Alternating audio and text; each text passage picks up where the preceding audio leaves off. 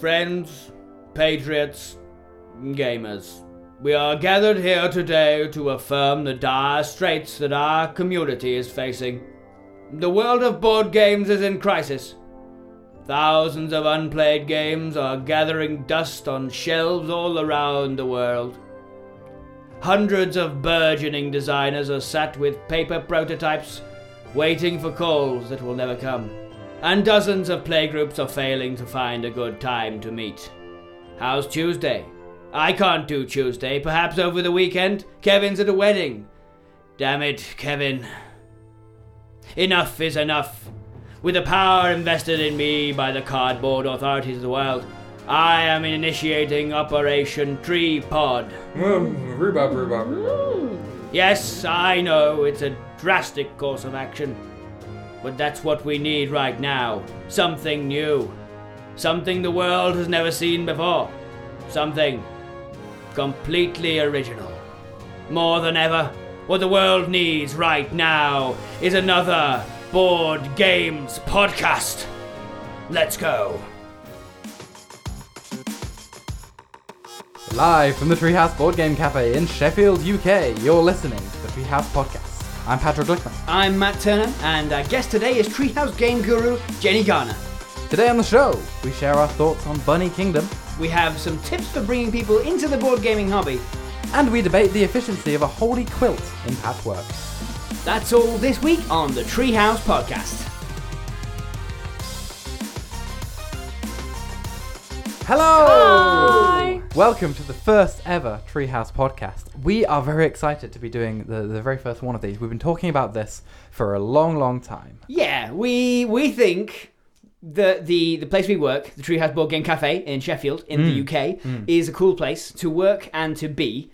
Yes. And therefore, we thought we'd do a podcast, given that some of us have podcasting experience. Right. We do a podcast about it because, you know, it's a fun topic. Yeah, absolutely. So on this show, we're going to be talking about the Treehouse, about events that are going on there, stuff we've been up to. But we're also going to be talking about games generally and applying the knowledge that we've got and the enthusiasm that we've got for games to a room with microphones. Yes. Yes. And hopefully some ears. First of all, we're going to talk about the last month that we've just had at the Treehouse. Give you a quick recap on the kind of stuff that we've been up to.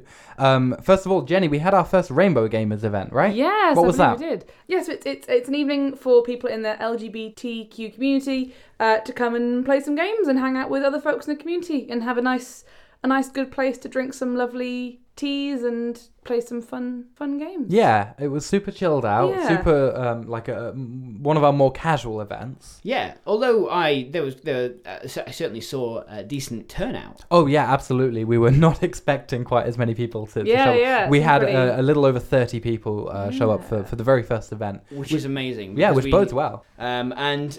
Great success for that one. Yeah, absolutely. The next thing I want to talk about for the recap is the new worlds, the role playing that we have been doing, the role playing events we've been doing over the course of the last month and previous to that. The new world was essentially a chance for our burgeoning role-playing community to get involved in the other games other than Dungeons and Dragons. Yeah, we started with D&D and we thought we might expand because there's loads of different genres and systems and different kinds of stories to tell. Yes, so we have Tales from the Loop. Tales from the Loop is Modifius, I think. It's a really they have accents literally everywhere on that word. Yeah. So it's really difficult to figure out how to pronounce. The word is 80% umlaut. Yeah, pretty much.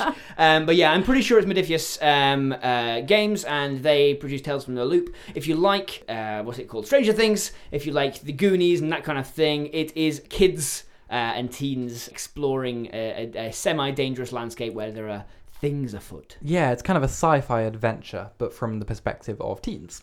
Yeah. Yeah, and you're running your own game as well as part of New World. So you're doing Blades in the Dark. I am indeed. Blades in the Dark is a funny old game. It is sort of a game about scoundrels and rogues in a haunted industrial fantasy world, kind of place where everyone's kind of hemmed into cities because everywhere else is haunted, right?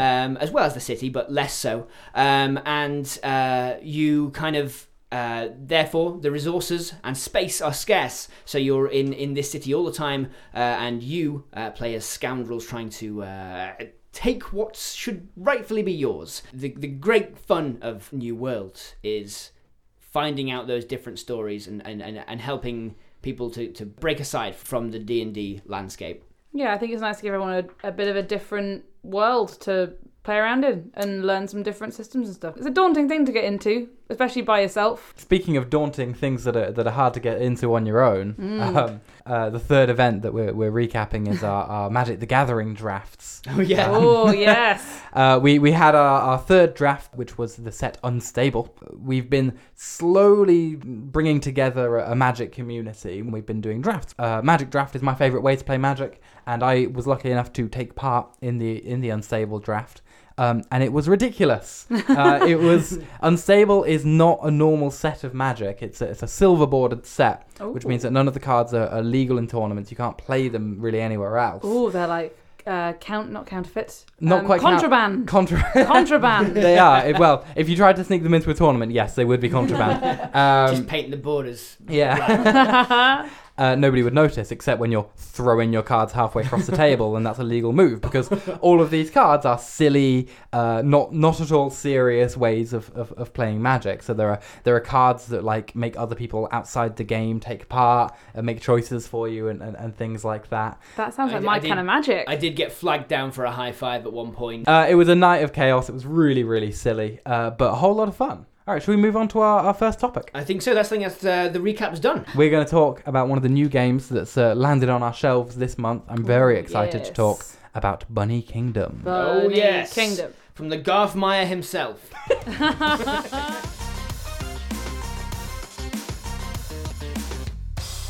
So, Bunny Kingdom. Mm-hmm. Bunny Kingdom is a new-ish board game by Richard Garfield, designer of Magic the Gathering, which we were just talking about, as well as a whole bunch of other things: Netrunner, Keyforge, King of Tokyo, King of New York.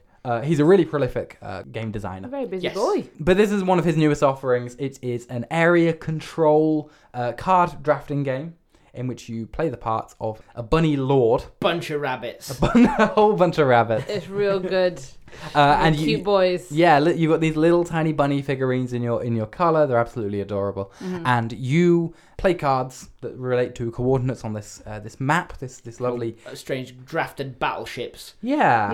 It's like you've got these coordinates, letters and numbers and things, and you're trying to essentially connect up big clumps of your own bunnies to try and capture as many resources as possible, as well as these cities. Sure, and if there's only one card in the pack per grid reference. Yes. So in the game per grid reference, meaning you're never like supplanting each other. You're always just taking unclaimed territory. Yeah, when I say it's area control, it's not in any way like a war game. There's no combat. There's almost no direct interaction between players, with the important exception of the drafting, which is, of course, incredibly interactive. When you're drafting, you have a hand of cards. You'll pick one. In Bunny Kingdom, you choose two. So you pick two of them. You play those cards, and then the cards that you didn't play, the ones that were left in your hand, you pass to the person next to you. And then receiving a pack from the person on the other side of you, all the cards basically in a circle go around and take it in turns to get picked. Until they're all gone. Exactly. The thing is, all the cards are positive. Yes. You know, you always get something out of each card. Whether or not you turn it to your advantage is up to you. Absolutely.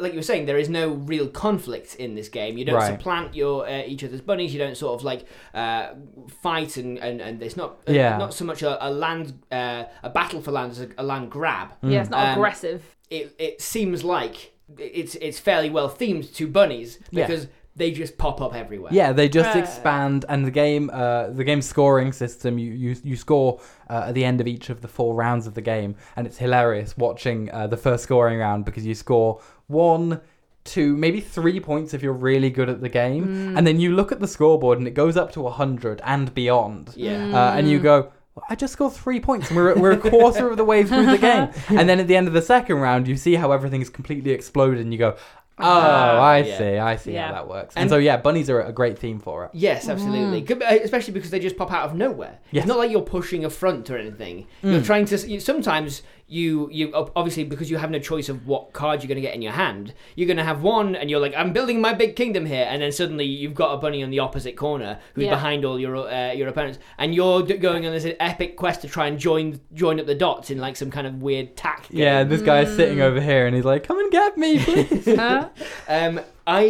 What I really like about it is the lack of conflict. I don't get too excited about conflict in area control games. Your Cyclades, your Kemets and that sort of thing. Right. But what I really do love doing is sabotaging other people's plans. Which you can do plenty of in drafting. Yes. Because you look at a hand of cards, you go, I've got a card that Jenny really wants. But once I finish playing these, I'm going to be passing them to Jenny.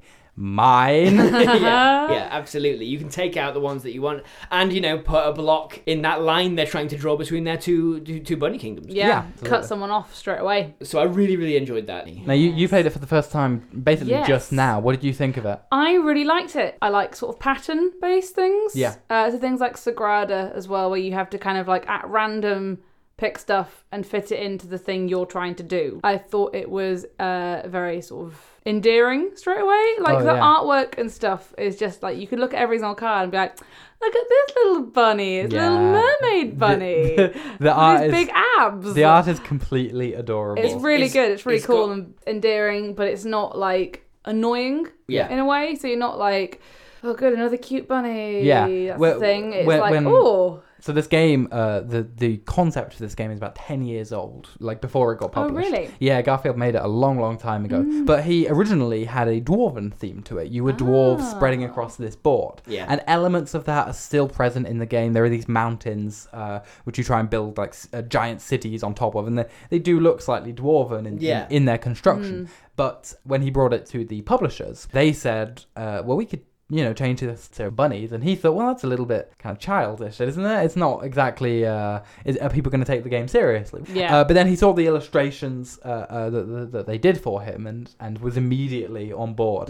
That sold him on the game. And I think dwarves lend themselves a little more to sort of push out one front. This leads into something I wanted to say, which was the drafting. It throws you for a loop. You can't just push that one front. You've got to figure out what you're doing with that random bloke over there. Yeah. So what it means is you have to adapt your strategy constantly. There are also these parchments that basically change the entire game, change your entire scoring strategy. They're secret objectives that give you bonus points at the end of the game, but at least in my experience, those points are often more than half of the points that you'll actually gain over the course of the game. Easily, yeah. I must have been like over 100.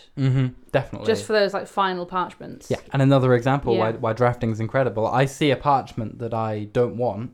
I pass those cards around. A couple turns later, when that same hand of cards comes back to me, the parchment's gone. One of you two has it. Yes. Who's going for that objective now? And then you're keeping an eye. Matt's taking a mountain. Maybe he's got the Mountain King card there. Jenny's monopolizing fish. Definitely recommend giving it a try. It fits well within a stay at the cafe, so really good fun for 2 to 4 players. Great. So we're going to move on to our next thing, Matt, right? Yes, our topic of the month, which is this week Gateway Teaching. You've all heard of Gateway Games, the games that get you into gaming. In the cafe, we are privy to a lot of people's first game. Oh, so many people. Because, of course, part of our job is recommending games to people, giving them advice on what they might like to play, and find the right game. Yeah. But it's even harder when you've got a group of people who just don't play games that often. Yeah. Right? They're not gamers. And that is a big chunk of our market. I think it's a big chunk of the world, and to you as a gamer, it might be a big chunk of your friends and family. Yeah, there are kind of hints and tips we might have picked up to try and get people into a more interesting game than they would have previously picked. We often see people come in and immediately default to Guess Who and games they played in their youth. Jenga, Monopoly, Risk, even the games that you may well have had good experiences, but they don't always lend themselves to fantastic cafe experiences, and they don't, particularly in Risk, because you never get it finished. But it makes perfect sense that they would pick up a game that they know. That's just human nature. Yeah. It's just you see a thing that you recognise among a sea of things that you don't, a whole bunch of stuff.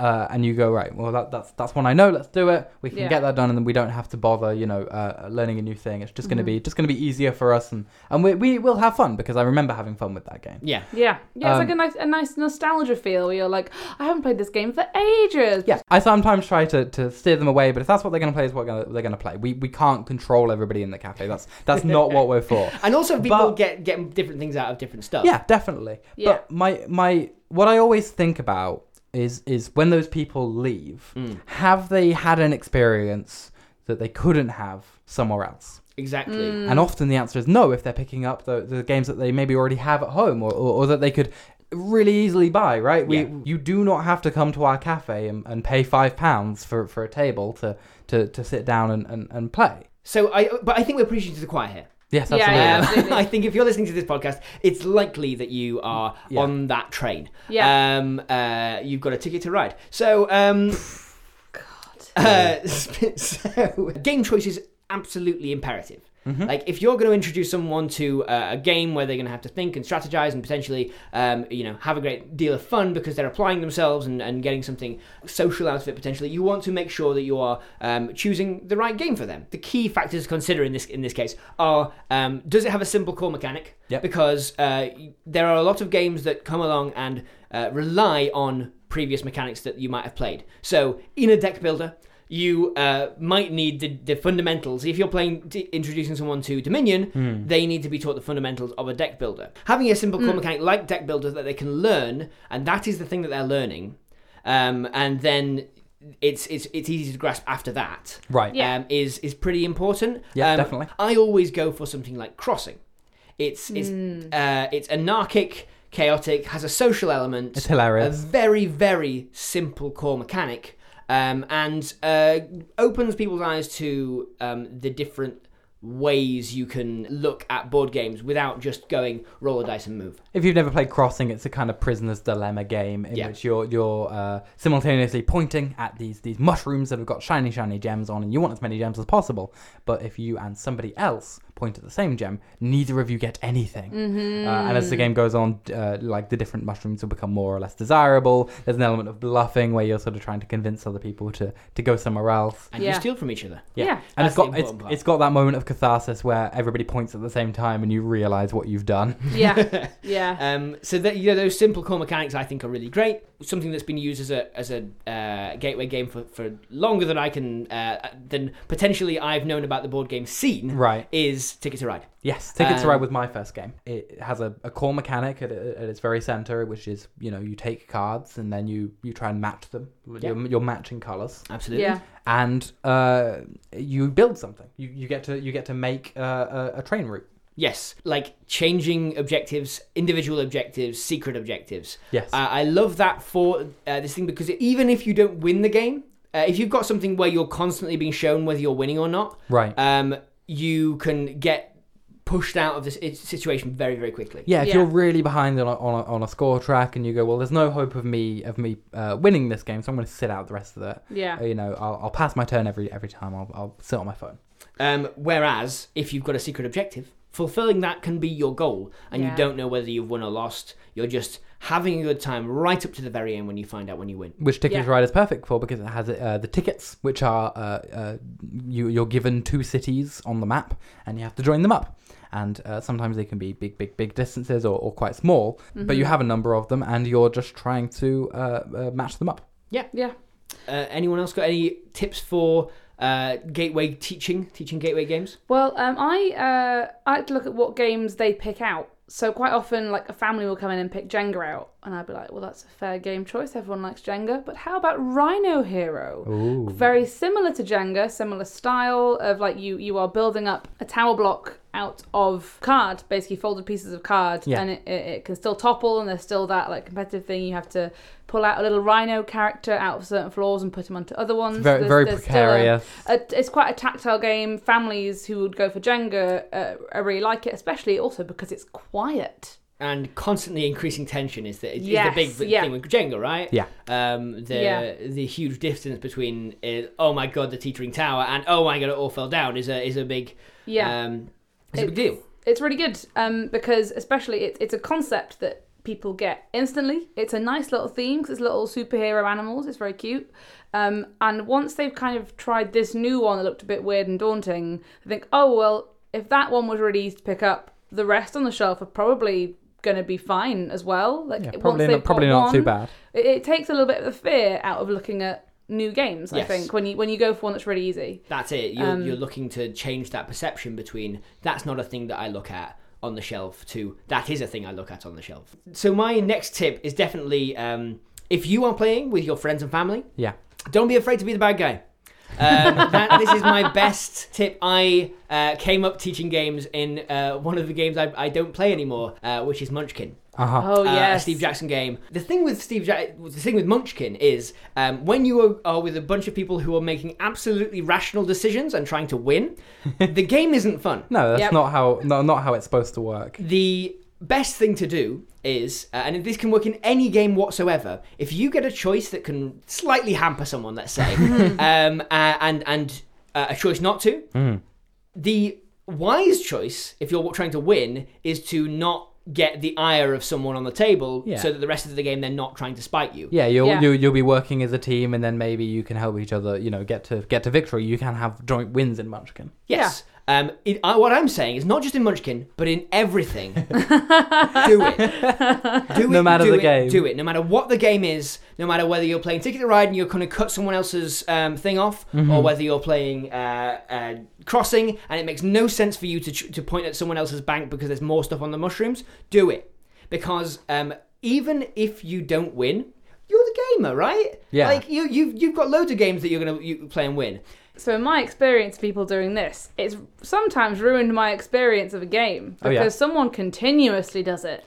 And then you don't get to have fun. Well, that's fair. You've got to do it once and then you've got to chill out. Yeah, get someone's ire. If you can, get the ire of the entire table by spreading your meanness around. Yes, do one really annoying thing and then relax a little bit and let them take you down. Yeah. So that's our tips for gateway gaming, gateway teaching. Yes, that wraps up our topic of the month. Yes, which means that we have just one last segment to go to. And Jenny, as our esteemed guest this month, every month we're going to have a guest pick a game that they're enthusiastic about and that they want to talk about. It could be old, it could be new, it could be anything.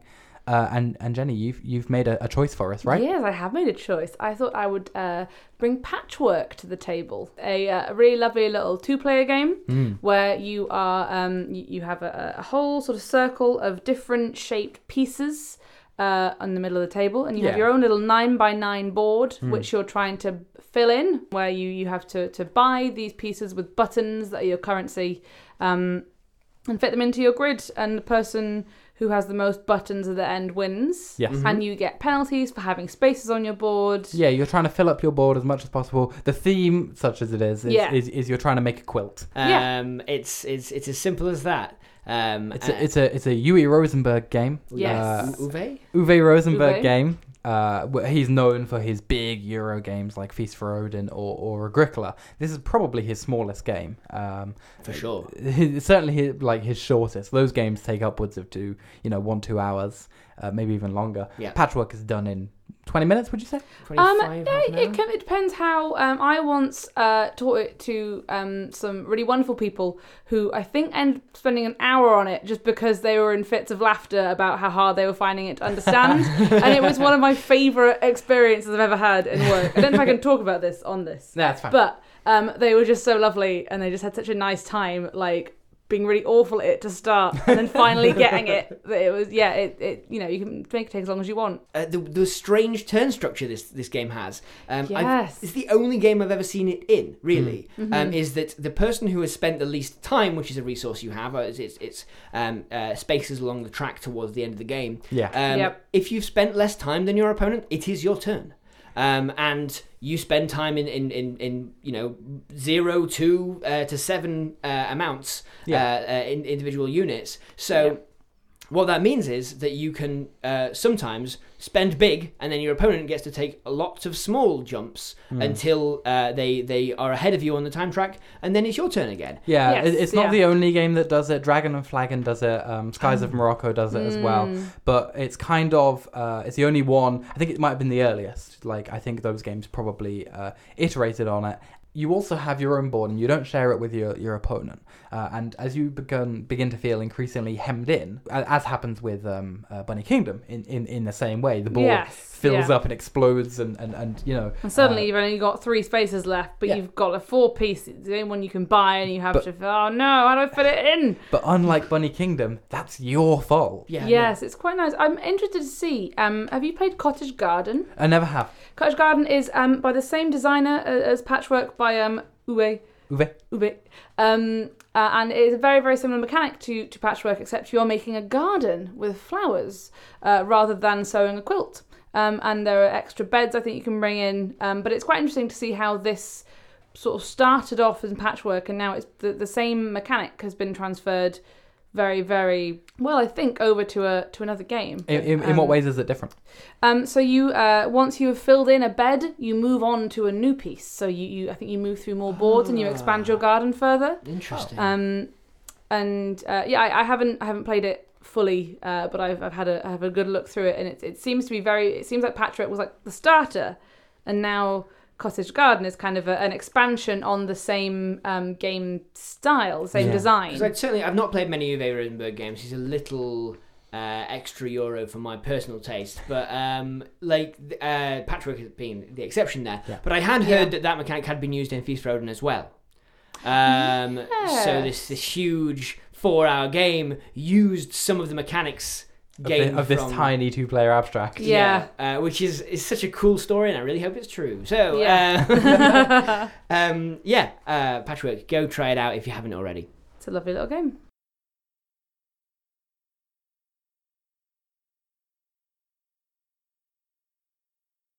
That brings us to the end of the show. We just want to touch on some upcoming events and stuff at the Treehouse. Yes, tell me all about it. That you can come to as we go on. Patrick, we've got the birthday coming up. Yes. This is September 2018 is the first year anniversary of the Treehouse. It doesn't feel like a year, does it? Nope. It feels like approximately 3 seconds since that first day when we were all sat in the cafe popping out bits of cardboard, my goodness, prepping the game shelves, pulling wrapping off everything. Yeah. What a day! I lost a piece. What is it? It's a wooden cube. Come on. And so we're going to have a party on the night of the 22nd. That's Saturday, the 22nd of September. We're going to be having a big party. Everybody's welcome, but you have to buy your tickets online. We're going to have a buffet. We're going to have drinks. You get a glass of fizz with your ticket. Mm-hmm. And we're going to be having some games tournaments with prizes on offer. More news about exactly what the prizes and things will be on our Facebook pages and things. But come down. It's going to be a lot of fun. Yeah, and if it's anything like New Year's, the buffet is going to be phenomenal. Oh yeah, that New Year's buffet. Oh man, I still think about that sometimes. You reminisce. Oh, good times. Harking back. Yeah, but that's not the only thing we're doing for the anniversary. Is it not? Well, no, Jenny. That suddenly got very shilly very quickly. Yeah. Thanks, Jenny. Sorry, I'll undo that. We're also doing something very exciting. Our very first mega game.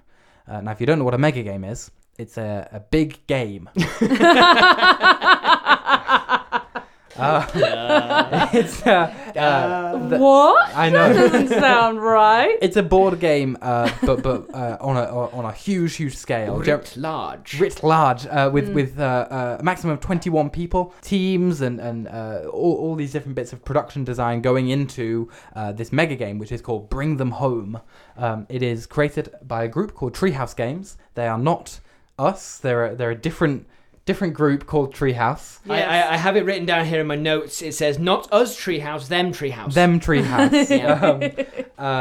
We know that's confusing. It's even more confusing on the posters where it says, the Treehouse and Treehouse Games. But they're a group based in London. They created this mega game. They tested it out last year, and they're now ready to get it started. So we are going to run a few runs of the game over that weekend. We're doing 2 on the 22nd, 2 on the 23rd. A game takes 2 to 3 hours, and it promises to be a really incredible experience. It's a little bit role-play in that you're sort of playing a part, but you don't play it in character. Yeah. You are still interfacing with the mechanics of a game.